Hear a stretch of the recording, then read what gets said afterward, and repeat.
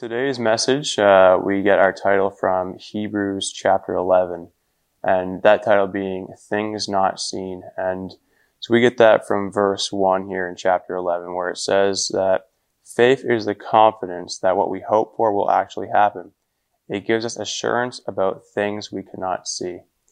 And that essentially, whenever you ask someone well-versed in the Bible, you say, what is the definition of faith? They're going to pull this verse. But what exactly does that mean? How can we apply it to our life? And we talked about Noah, and he was our example for today.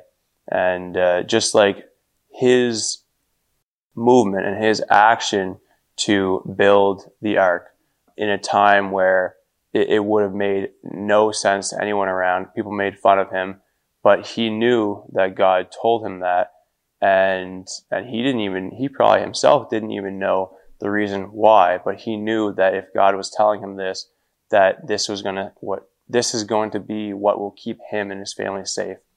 And so that essentially is what it means to move by faith, and that is what it means when things are not seen, like when you don't know the full picture.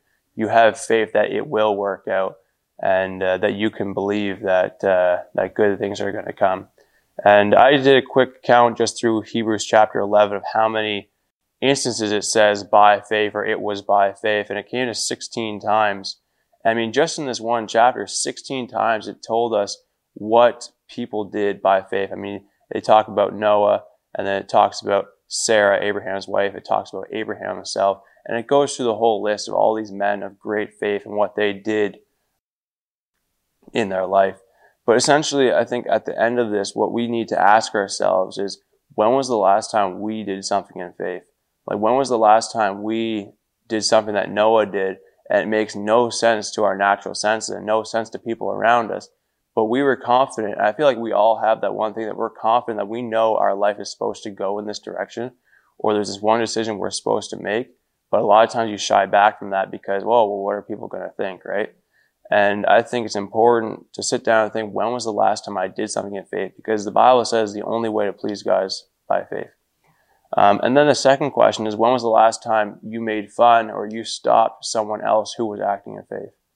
And that one's a much harder one to deal with because, sometimes you hear people talking big, you hear people saying this, saying that, and you're like, just bring it a little down to earth there, buddy, this and that, right? You have to think to yourself, maybe that's what God has called for them, and maybe I should invest in that, and maybe I should encourage that person to chase after that, even though it makes no sense. Maybe it doesn't even make sense to me, but sometimes God places little things in each of our hearts that we are supposed to follow, and if we encourage someone doing that, we're going to receive that same encouragement for whatever we have on our heart. So today, I think that's really what we broke down. We talked about Noah, but this can be in our own lives. And it's just, walk and make those things that are not seen, make them seen in our lives. Yeah, by believing. By believing.